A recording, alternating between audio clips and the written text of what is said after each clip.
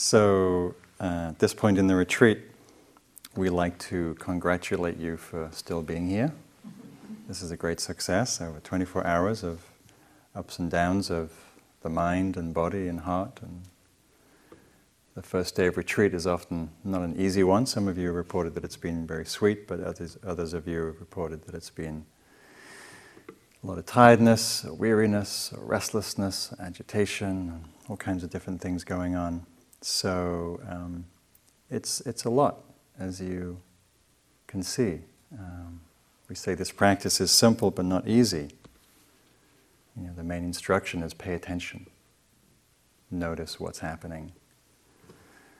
And that's all we need to say really for the next 5 days. Pay attention. But as you can see, it's harder than it looks, harder than it sounds. The mind will do anything and everything to avoid being here, to avoid simply being present, being with ourselves. There's this magazine ad that I like to share at the beginning of retreat. It's this woman levitating with a headset and a CD player. And it says, in 28 minutes you'll be meditating like a Zen monk. The ultra meditation system for transcendence, peak experiences, and discovering your place in the universe. So 28 minutes was short, I figured. CDs available after the end of the retreat. And we like that. We're always looking for shortcuts, ways to just leapfrog over all the difficult stuff. And for any of you who've been doing this practice for a while, you realize that there's no shortcuts. The only way out is through.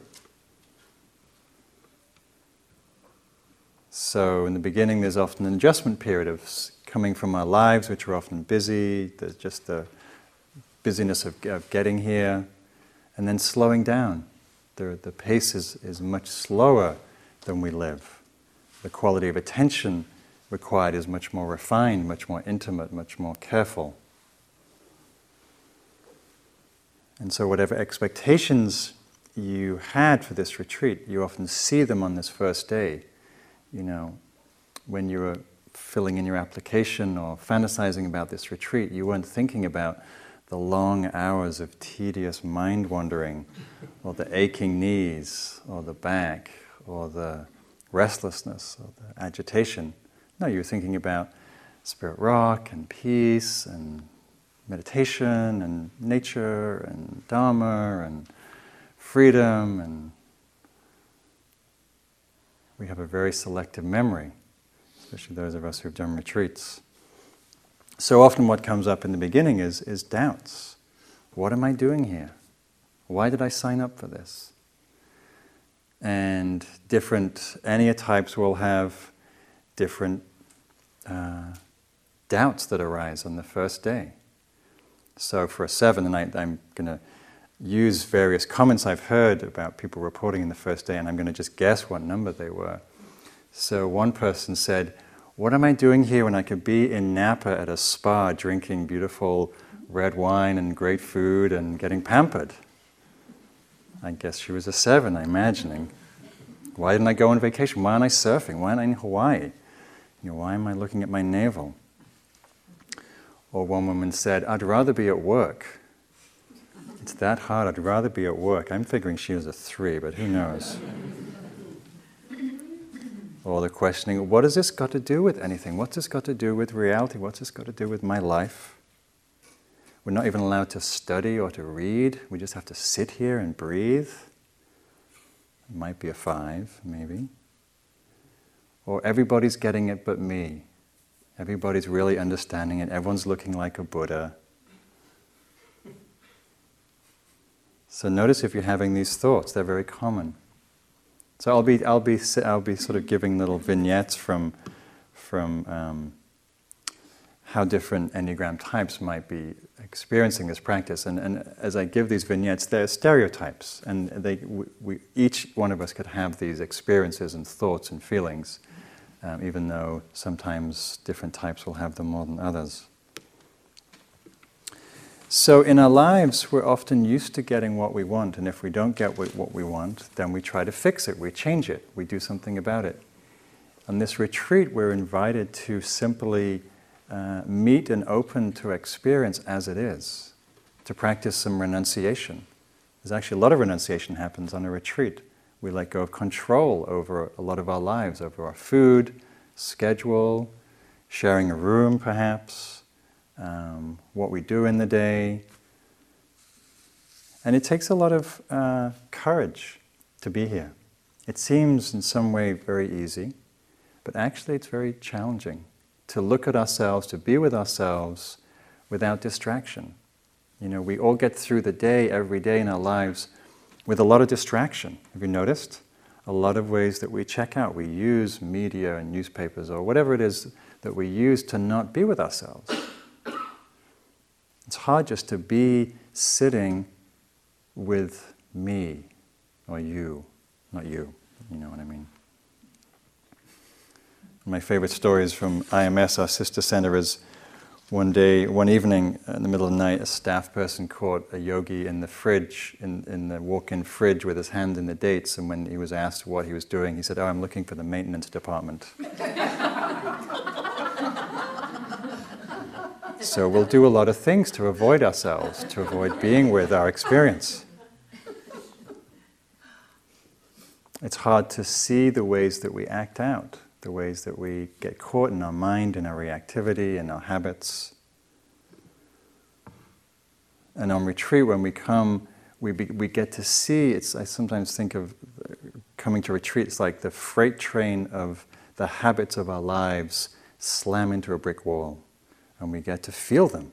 All the different ways that we think and feel and check out and react and live our lives, sometimes quite unconsciously. And so it's really important, as we'll be saying every day, to remind ourselves to be kind with ourselves. Because often what we see isn't pretty, isn't easy, isn't that palatable. We see the way our mind's crazy and reactive. We see the way that we react or get hostile or aversive or resistant. So it's important to really hold all of our experience with some forgiveness, this some quality of acceptance. Otherwise, it's just fodder for the judging mind, fodder for the critic.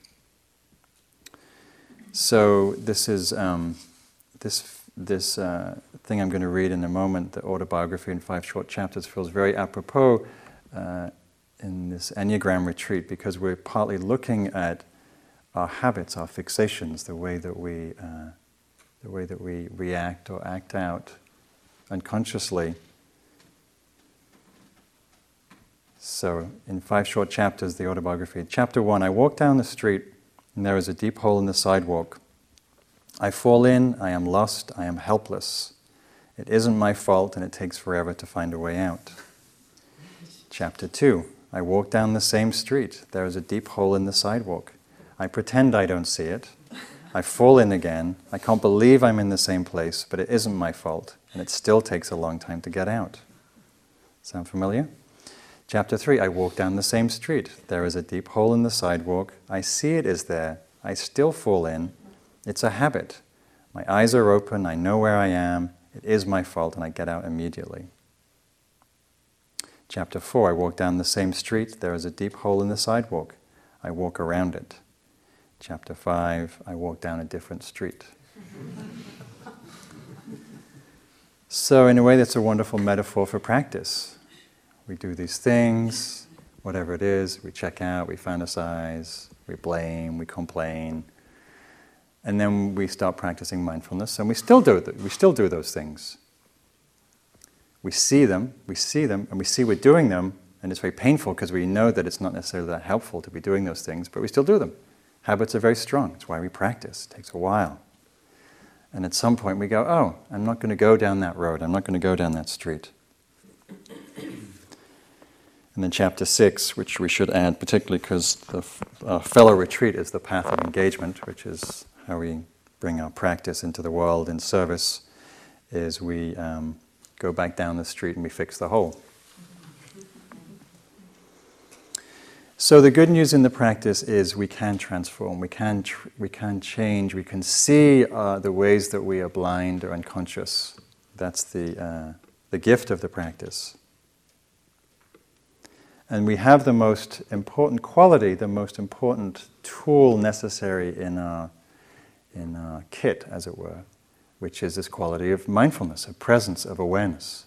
That this really is a fundamental, liberating aspect of our nature.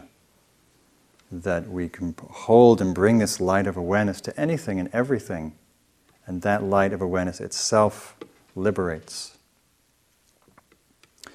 So what I mainly want to talk about tonight is a little overview of Buddhist practice, a little overview of the path, a way of contextualizing what we're doing, and by using the Buddha's teaching on the Four Noble Truths, which is his sort of foundational teaching, which really all of his teachings can be held within. The teaching that there's suffering, that there is unsatisfactoriness in this world, if you haven't noticed. There's the cause of suffering, the cause of our unsatisfactoriness, the cause of our anguish, which is the force of grasping, desire, the wanting mind, the mind that's in contention with reality, that's resisting and grasping after something else. And then he also said that freedom is possible, freedom from this suffering, from this force, from these forces of mind is possible. And that there's a path leading to that unfoldment that we're doing right now. As we're practicing on retreat, we are walking the Eightfold Path, different ways that we different things that we do, different practices, different ways of understanding that we cultivate to liberate.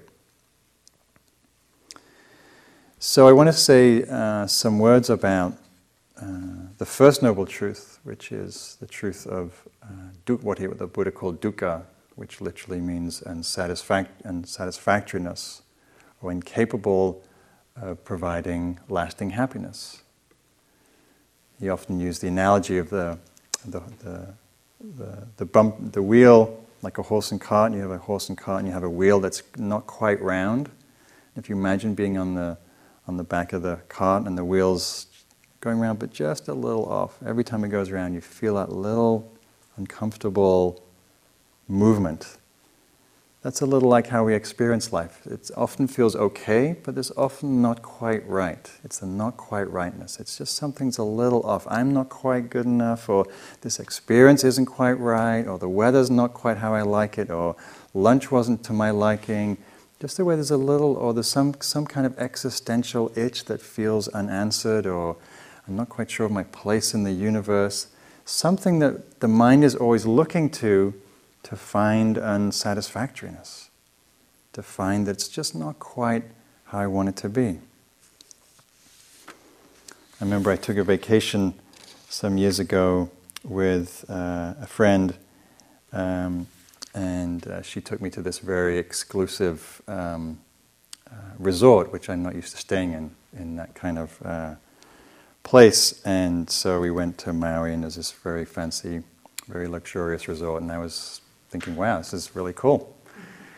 And she walked into the bedroom, and the first thing she noticed was the dust on the blinds. You know, we had this beautiful room of this ocean bluff, and the ocean, the sky, and I was just, my sevenness was just in bliss. Maui, sunshine, ocean, and she was noticing the dust on the blinds. The not quite rightness. There's something not quite okay with things as they are.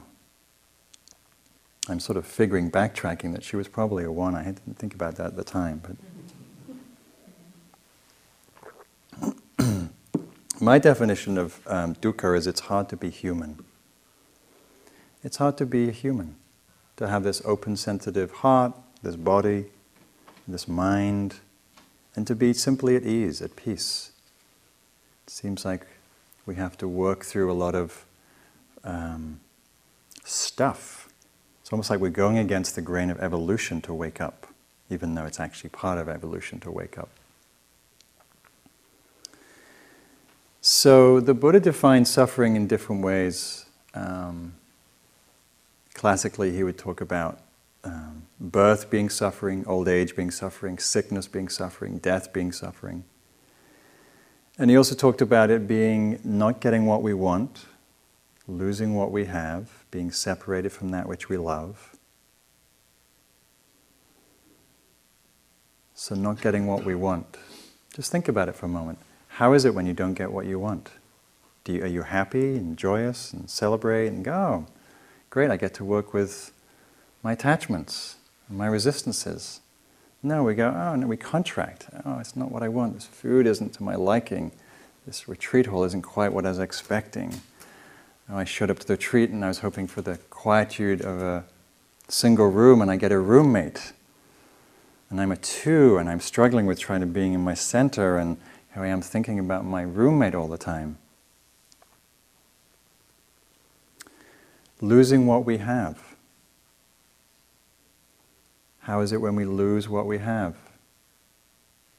The thing I think causes the most profound suffering is we lose connection with our nature, with who we are, with our innate source, our essence, our being, beingness.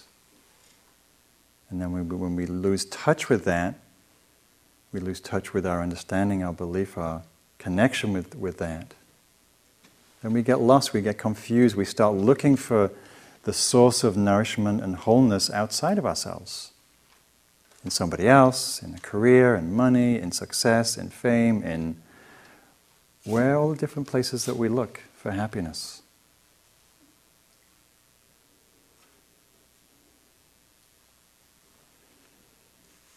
Rumi says it's we that we are looking for. It's what we are looking for is the one that is doing the looking. We keep thinking it's outside of ourselves. And we don't turn the lens of awareness towards what is it that's looking? What is it that's searching? Maybe the source of happiness is actually right here.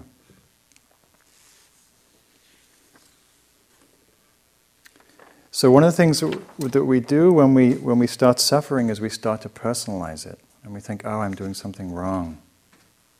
Or I'm the only one who's suffering on this retreat. I'm the only one who has this crazy mind, this wild heart. And suffering is one of the things that actually, if we pay attention, is what connects us. Sometimes I know the places of my deepest pain is when I've actually felt the most bonded to people.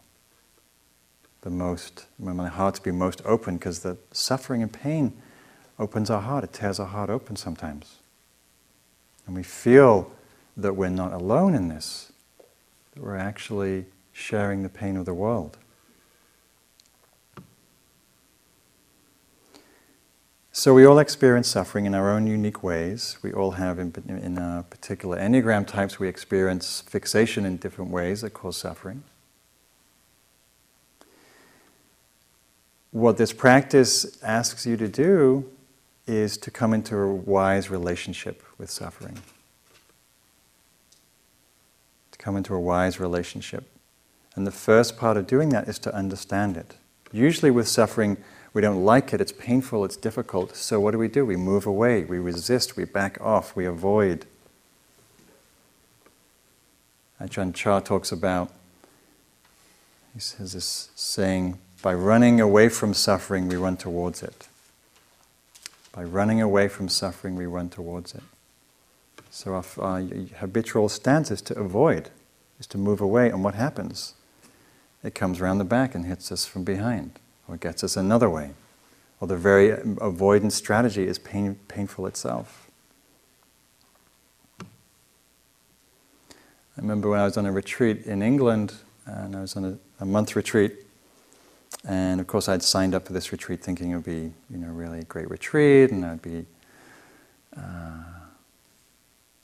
think it was fall in England, it's one of my favorite times of year in England, and I had all these wonderful ideas about what the retreat would be, and of course, it was none of those things, and it was actually a really hard retreat. It was what I call a dukkha retreat, a suffering retreat. And for the first 10 days or something, I was just hating the fact that it was a hard retreat. But I was caught in the suffering, and I was caught in my resistance to it, and so I was miserable. And then after about the 9th or 10th day, I suddenly had this realization, oh, this is suffering. This is the first noble truth. This is the most fundamental teaching that the Buddha gave. Oh yes, suffering is real. It exists. This is how it is. And suddenly to realize that it was just suffering, I was like, oh, I can be with that. It's like embracing it with awareness. It wasn't so much a problem anymore. It was when I was fighting off, fending it, trying to do all of my great 7 strategies to keep me away from pain and suffering, when I realized that they actually weren't working because they weren't actually addressing the real issue, which was, oh, there's pain, there's suffering. And when I met that, it was okay. It wasn't great. It wasn't my happiest retreat, but it was okay. I was able to drop into it. So how much we suffer with any particular thing depends on our relationship to it. We usually think, well, there's objective things in the world that make me suffer. You know, if the noise is too loud, or if my body's hurting or in pain or is sick, or if my partner's doing certain things, or if my financial status is, in a certain way. But it's really not. When we get entranced into thinking that it's about what's around us, about what's in the world, what's in our body. And it's really not about that at all. It's about how we relate to it. Because we can see in any one thing that our relationship changes to all the time. Whether it's to our partner, or to the weather, or to our money situation, or to our health, or our body. You can see it in a single sitting. Sometimes we sit and we feel some old injury, some chronic pain, and it's like, oh no, it's like not that again. It was like this. I had this last retreat, and I was hoping to be free of it. And this sort of fear and contraction and aversion and self-pity and blame, and then the next sit, there's a lot of mindfulness, there's presence, the heart's open, and we feel the same pain, and we're able to embrace it. We're able to be with it, and it's like, oh, it's unpleasant, it's painful, it's difficult, but I'm not suffering around it. And the difference is in how we're relating to it. Viktor Frankl says, it's not the load that weighs us down, but how we carry it. It's not the load that weighs us down, but how we carry it.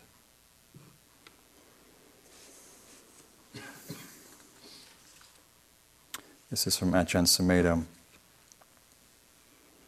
He says, to allow the truth of cessation to work, we must be willing to suffer. This is why I stress the importance of patience. We have to open our minds to suffering, because it's in embracing suffering that suffering ceases. When we find that we are suffering, then we go to the actual suffering that is present, and we open completely to it, welcome it and concentrate on it, and allowing it to be what it is. That means we must be patient and bear with the unpleasantness of a particular condition. We have to endure boredom or despair and doubt and fear in order to understand them, in order to understand that they cease rather than running away from them. So he's saying this practice is about turning towards what's happening, even if it's difficult. So today you had a fair share of, I imagine, coming across different aspects of dukkha.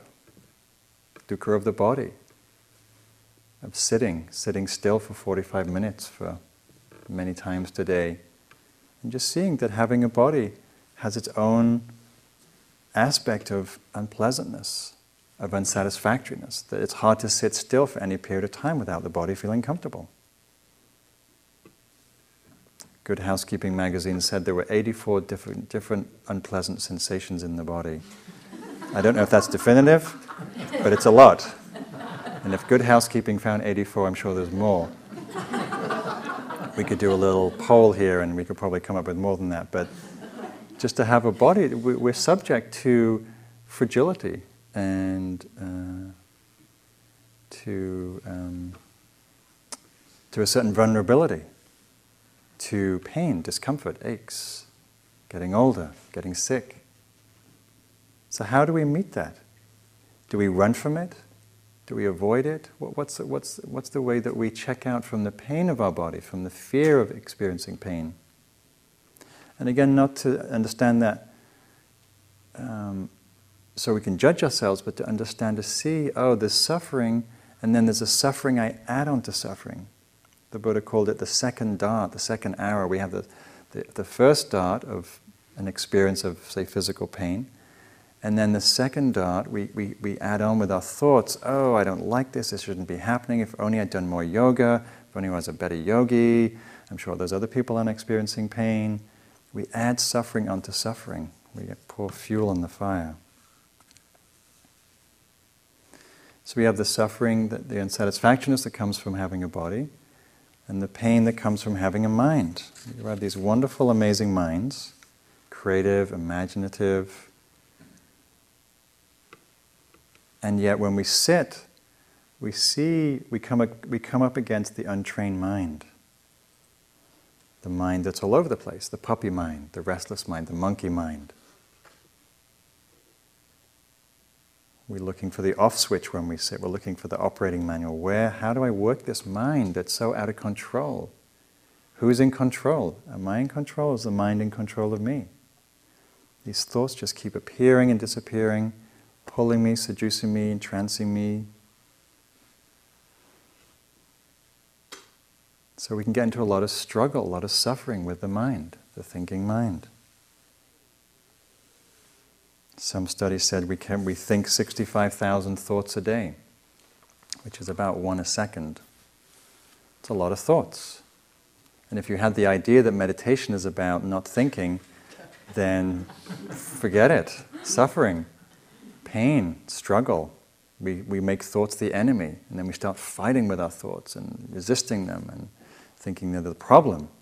The thoughts aren't the problem. Again, it's our relationship to what's happening, our relationship to the thoughts. Thoughts appear and disappear. How do we relate to that? How can we be with the thinking mind? As a 7, as a mental type, as a head type, I can get into a lot of planning when I'm sitting, I'm planning the thing I'm going to do after I sit, which is only walk, but where am I going to walk? Shall I walk up the hill? Maybe I can walk and hike and get my cardio up while I'm still being mindful walking.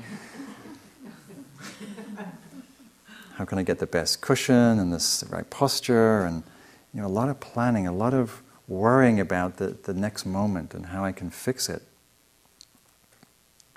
Or the thoughts about, well, maybe I should be somewhere else. Maybe I hear Zen is the quick way to enlightenment. I hear it's a direct path. Or the Tibetans, it seems really much more interesting and exotic. This Theravadan stuff seems very kind of dry and drab. And what am I doing here?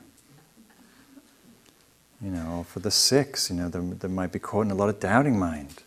Who are these people? And can I really trust what they're saying? Can I really trust their practice? Can I really feel safe and comfortable here? I'm not sure. Or some 4s were talking today about being the way the 4 gets lost in longing, in creating a fantasy, whether it's about a situation or a person. So each of the types will have our own way of getting lost in our thinking mind, in our fantasies, in our plans, in our memories, in our feeling of unworthiness or feeling of how I can do it better. One of the things that we see a lot when we sit is the papancha mind, the proliferating mind that just runs with itself. We have one thought, leads to another thought, another thought, another thought. We can have the vipassana romance, where we start entertaining ourselves with finding the idealized partner on the retreat. We don't know who this person is, but we like how they look, and suddenly they show up at our dining table, and then they show up in our walking space, and then we find that we're sitting next together in the Dharma hall, and all of a sudden this whole fantasy gets spun. Oh, maybe they like me. Maybe that's why they keep sitting at my dining table. Maybe we could get together after the retreat. And then this whole story gets spun. We're sitting trying to follow the breath, and we're having a honeymoon in Tuscany and having children. We've moved to Costa Rica and we're off the grid, and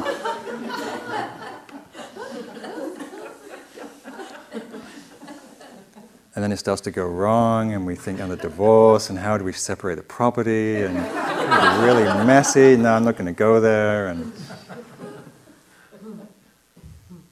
or we start to have what's called a vipassana vendetta. We fixate on somebody who's not doing something just how it should be. Maybe the ones are getting very particular about how people should be doing walking practice. And if someone isn't walking slowly enough or mindfully enough, or someone's breathing too loud, or wearing the wrong clothes, or how the mind can get easily triggered. Someone, we're walking through the door and the door shuts in our face, and someone's just didn't notice us, and then we have this whole story, and we start hating them. I've been on retreats, long retreats, where sitting next to somebody who breathes really loud, and I just wanted to kill him. Hey, may you be well, may you be happy, and may you stop breathing, may you be well.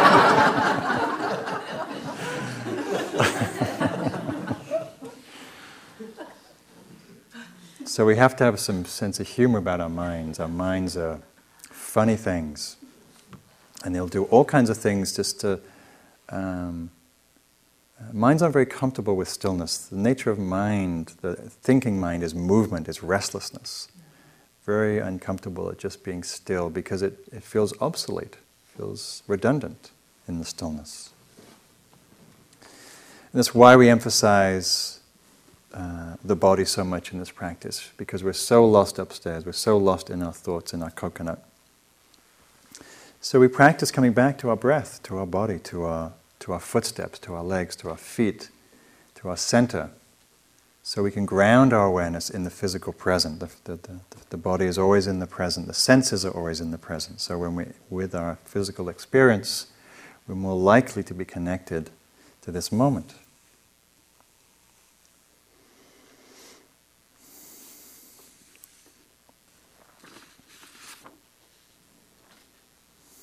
So, the suffering, and then there's the cause of suffering.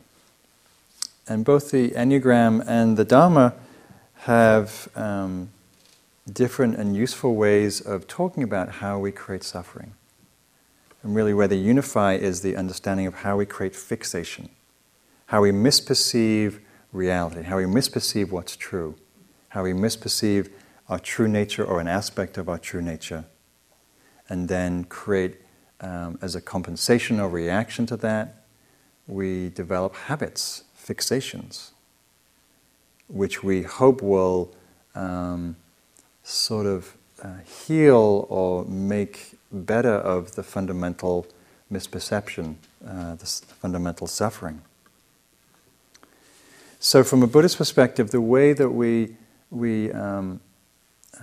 misperceive or misunderstand, all of our suffering comes from a fundamental delusion.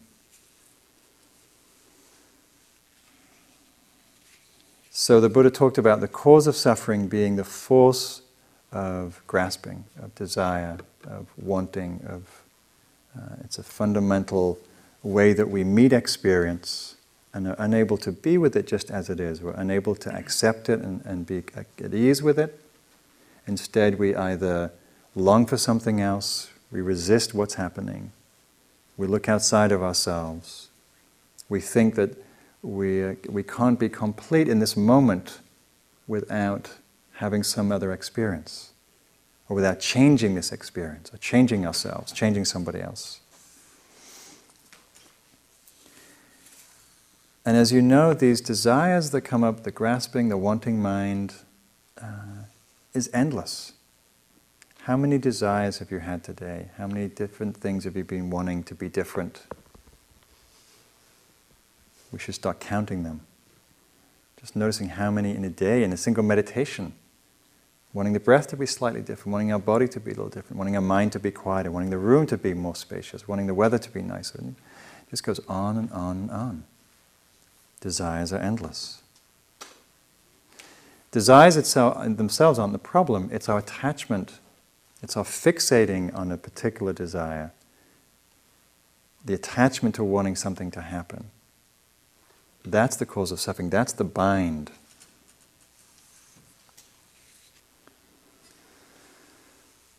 And for each of us it's different. For each Enneagram type it's different. The way that we grasp, the way that we fixate, the way that we think happiness will be provided.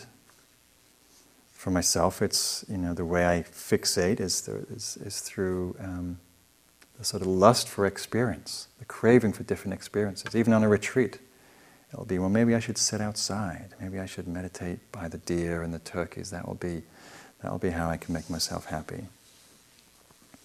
For the three, it might be the desire to be seen in a certain way as they're doing walking meditation across the playa down there, to be seen in a way that's really congruent to how they want to be seen. For a 9, they might come in a retreat and just to wanting to really connect with a sense of peacefulness and not wanting anything that gets in the way of that, any obstruction.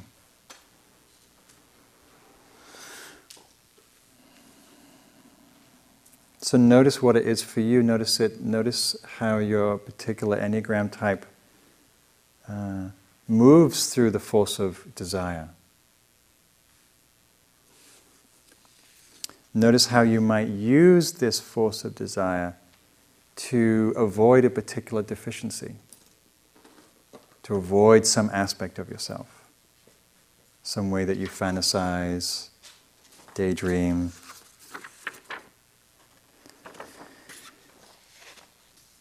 And the Dharma teachings ask us to pay attention to desire because unchecked desire just leads to endless desire.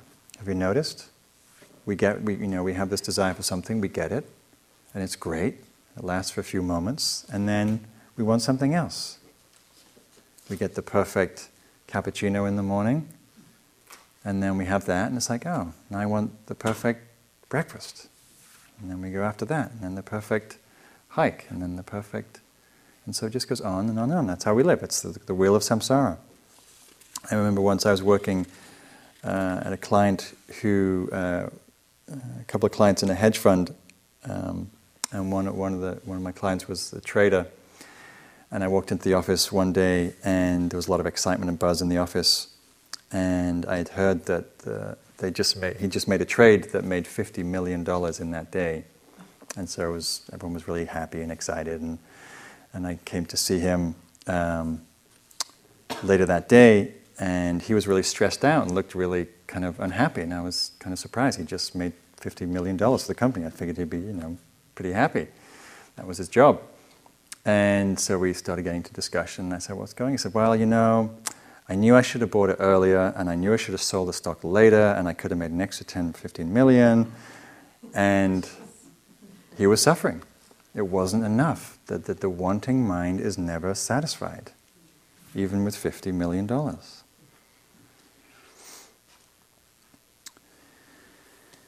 And it's not surprising. We live in this culture that so relentlessly promotes wanting mind, desiring mind. Get this, buy this, have this, consume this, get this for Thanksgiving, for Christmas, and you'll be happy. Right? It's part of our DNA, growing up in this culture. So we have to have some compassion, some spaciousness, some tolerance, some forgiveness for the fact that we're not just we're hardwired that way, but the culture feeds on that. So we're told to keep looking outside of ourselves for happiness. This is from Smart Food Popcorn. Smart Food Popcorn. Is it really smart to let yourself get carried away by a snack? To find yourself longing for it long before lunch? To be thinking about it at 3 p.m, or to be needing it during the nightly news? Of course it is. After all, it's smart food popcorn we're talking about here. So why even try to resist the urge? You know you want it. You know how to get it. Now go out there and be smart about it. That's just one thing amongst, 100 things I could pull out That, from cat food that has a little kitty cat, and underneath the kitty cat says, "Crave whiskers." As if cats could read.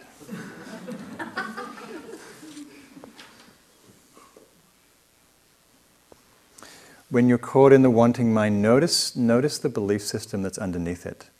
Notice what's fueling it. The story, oh, if I get this, I'll be happy. If I achieve this, I'll feel peaceful. If I obtain that, I'll be satisfied, or I'll get the status or the recognition or whatever it is. Notice the fuel that's behind it, that's driving it. And when desire is happening, in terms of mindfulness practice, notice what it's like in the body. So when desire is there, when wanting, when grasping, when craving is there, feel it. Notice what it's like. No matter how pleasant the thing we're wanting, it actually doesn't feel that pleasant to be wanting something because we're in separation. We're in a sense of deficiency, a sense of lack, sense of incompleteness. We're postponing our happiness for the future, for some future moment of getting what we want.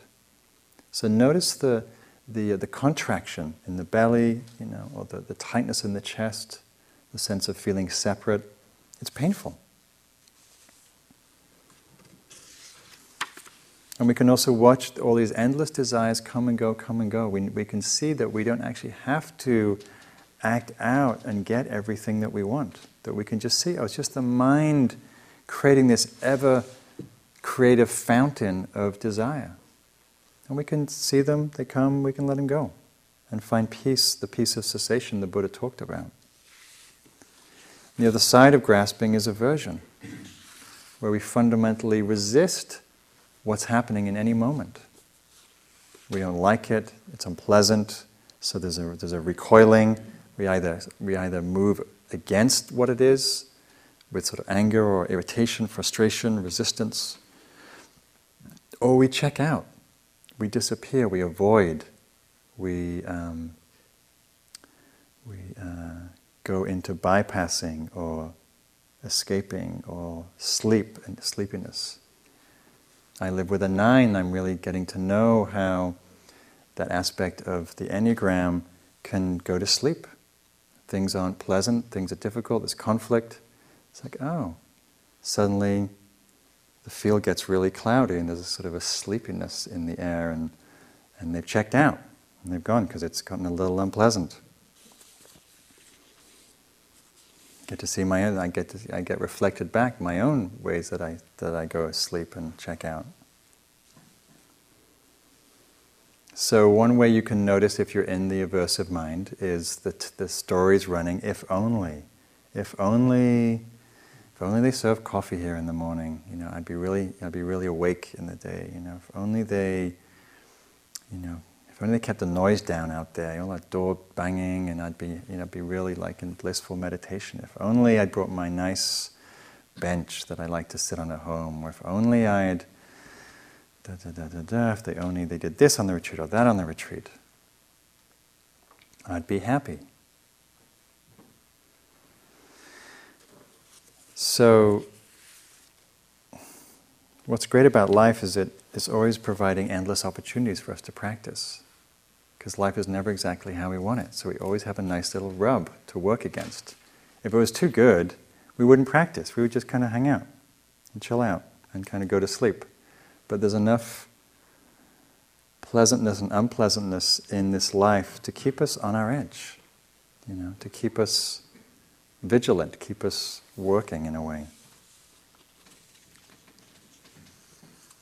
So, one quick story that highlights this quality of aversion.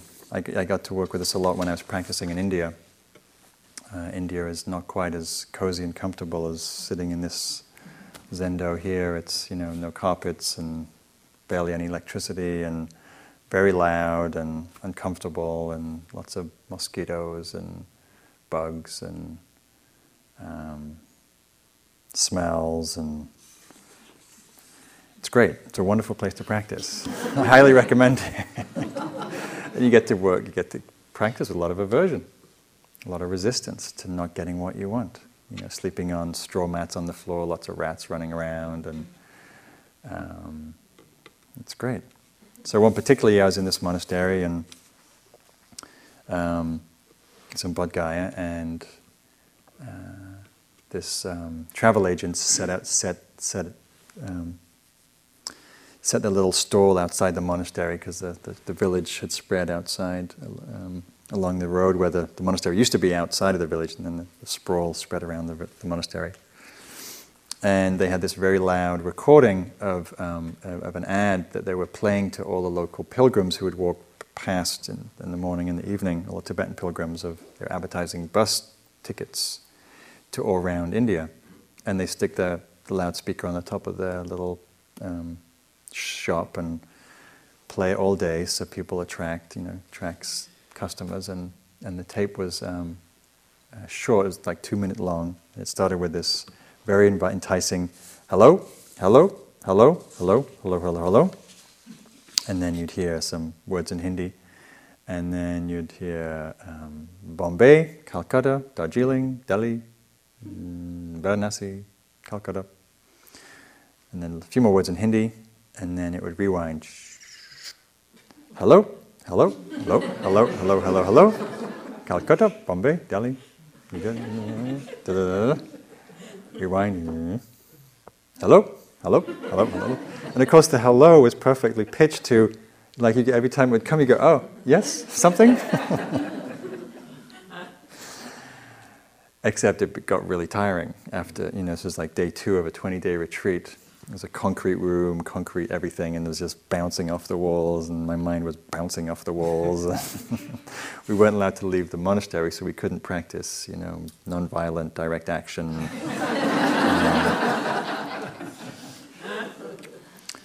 So we just had to sit, breathing, sitting, hearing, hating, homicide, shut up, hating, torture.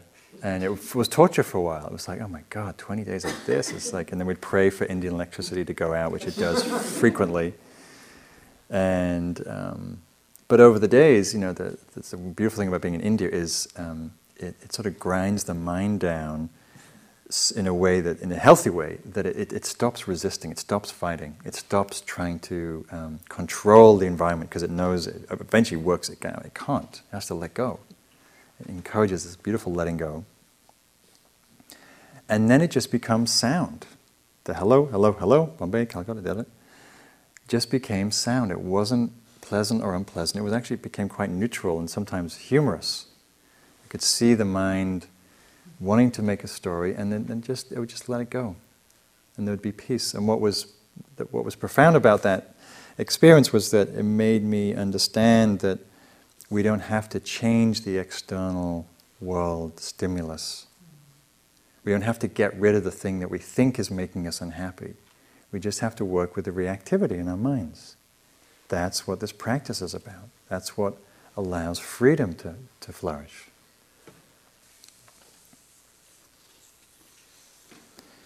So noticing the things that make you aversive here, noticing whether they're particular to you, noticing if they might be reflective of your Enneagram type.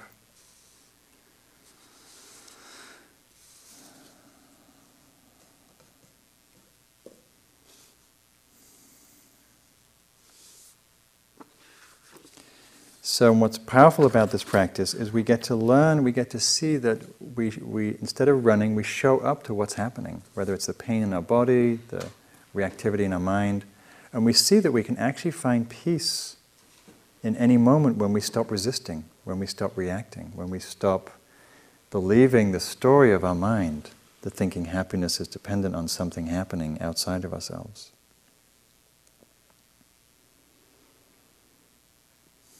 This is from Nisargadatta. The essence of pleasure is acceptance. The essence of pleasure is acceptance. Whatever may be the situation, if it's acceptable, it's pleasant. If it's not acceptable, it's painful. You will find in acceptance of pain a joy which pleasure cannot yield, for the simple reason that acceptance of pain takes you much deeper than pleasure does. The personal self, by its very nature, is constantly pursuing pleasure and avoiding pain. The ending of this pattern is the ending of the self. The ending of the self with its desires and fears enables you to return to your real nature, the source of all happiness and peace.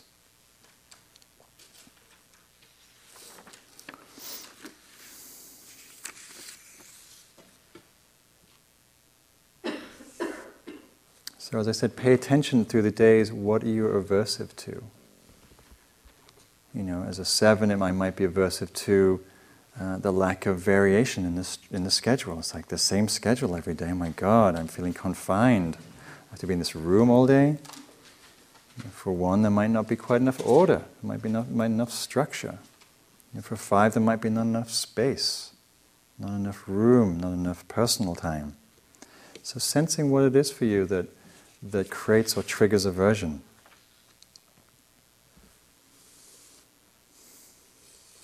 So there's the suffering, there's a cause of suffering, and the Buddha said there's also freedom from suffering. Freedom from fixation.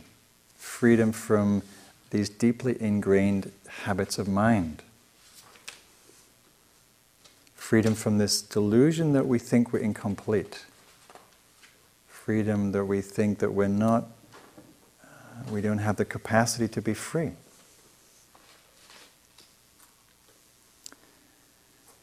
So this really is the good news of the practice, is, you know, the Buddha, by his example and by all the people who followed him, after the last 2,500 years, the tradition is full of wonderful stories, living examples of people waking up from suffering. The Buddha said, whoever in the world overcomes craving so hard to transcend will find that suffering falls away like drops of water falling from a flower.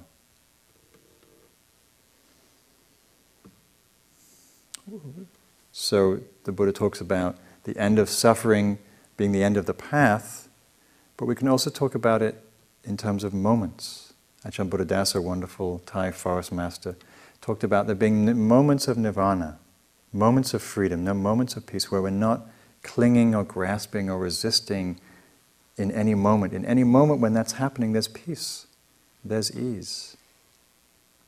A dear friend of mine told me this beautiful story when she was on retreat, and she's a 9, and she was taking a walk out the back here. It was a beautiful day, so she went to sit in the sun and just sort of rest in that peacefulness of the little grove back there of bay trees. And she found a little shaft of light, and she sat down, and then she saw this beautiful feather, and she thought, oh, this is a sign. You know, there's a feather, and it's beautiful, and it's all harmony, and I'm at peace, and this is just what I wanted for the retreat. And then she noticed next to the feather was a bird, and it was dead, and it wasn't what she'd come out to sit with. You know, it had maggots on, it was all kind of deformed, and you know, it was ugly and rotting, and she said, for a 9, that wasn't a great thing to hang out with. You know, it's not with the kind of peaceful and sweet, harmonious, tranquil nature thing that she wanted. But you know, she'd been practicing for many days, and so she just sat with it. And she began to sort of see through her reactivity, see through the resistance and the suffering in that moment. And she began to see that, you know, she was seeing the bird from the perspective of the maggots and the worms that they were feeding, that were just regenerating and recycling. And there's just the natural cycles of the earth. And she saw the beauty in the decay and the transformation. And so she was able to drop through a usual reactive resistance to something being ugly and sort of obtrusive to something quite sweet and profound. The Zen patriarch put it this way. He said, the great way, this path, this Dhamma that we're doing, the great way is not difficult for those who are not attached to their preferences. The great way is not difficult for those not attached to their preferences. Byron Katie, wonderful teacher, talks about loving what is as it is.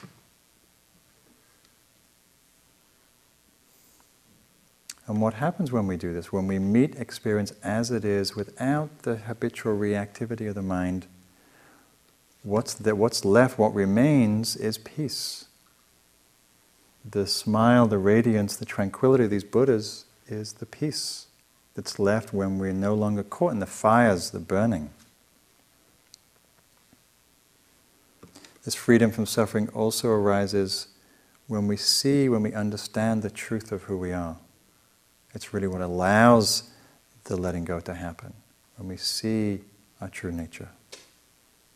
When we see through the misperceptions, the way that we fixate, the way that we don't see the fullness of our being. And I'll close with this quote from the Buddha. The Buddha talked about the mind being pure and radiant, but being visited by visiting habitual tendencies of mind. He said the mind is innately pure and radiant, naturally open, free, but visited by habits of mind that obscure that clarity, that obscure that radiance. That's what our practice is, learning to see what obscures the truth of who we are, learning to understand the fixations, as we're doing here on this retreat through the Enneagram, learning to see that's not who we are, that those patterns aren't what bring peace and well-being.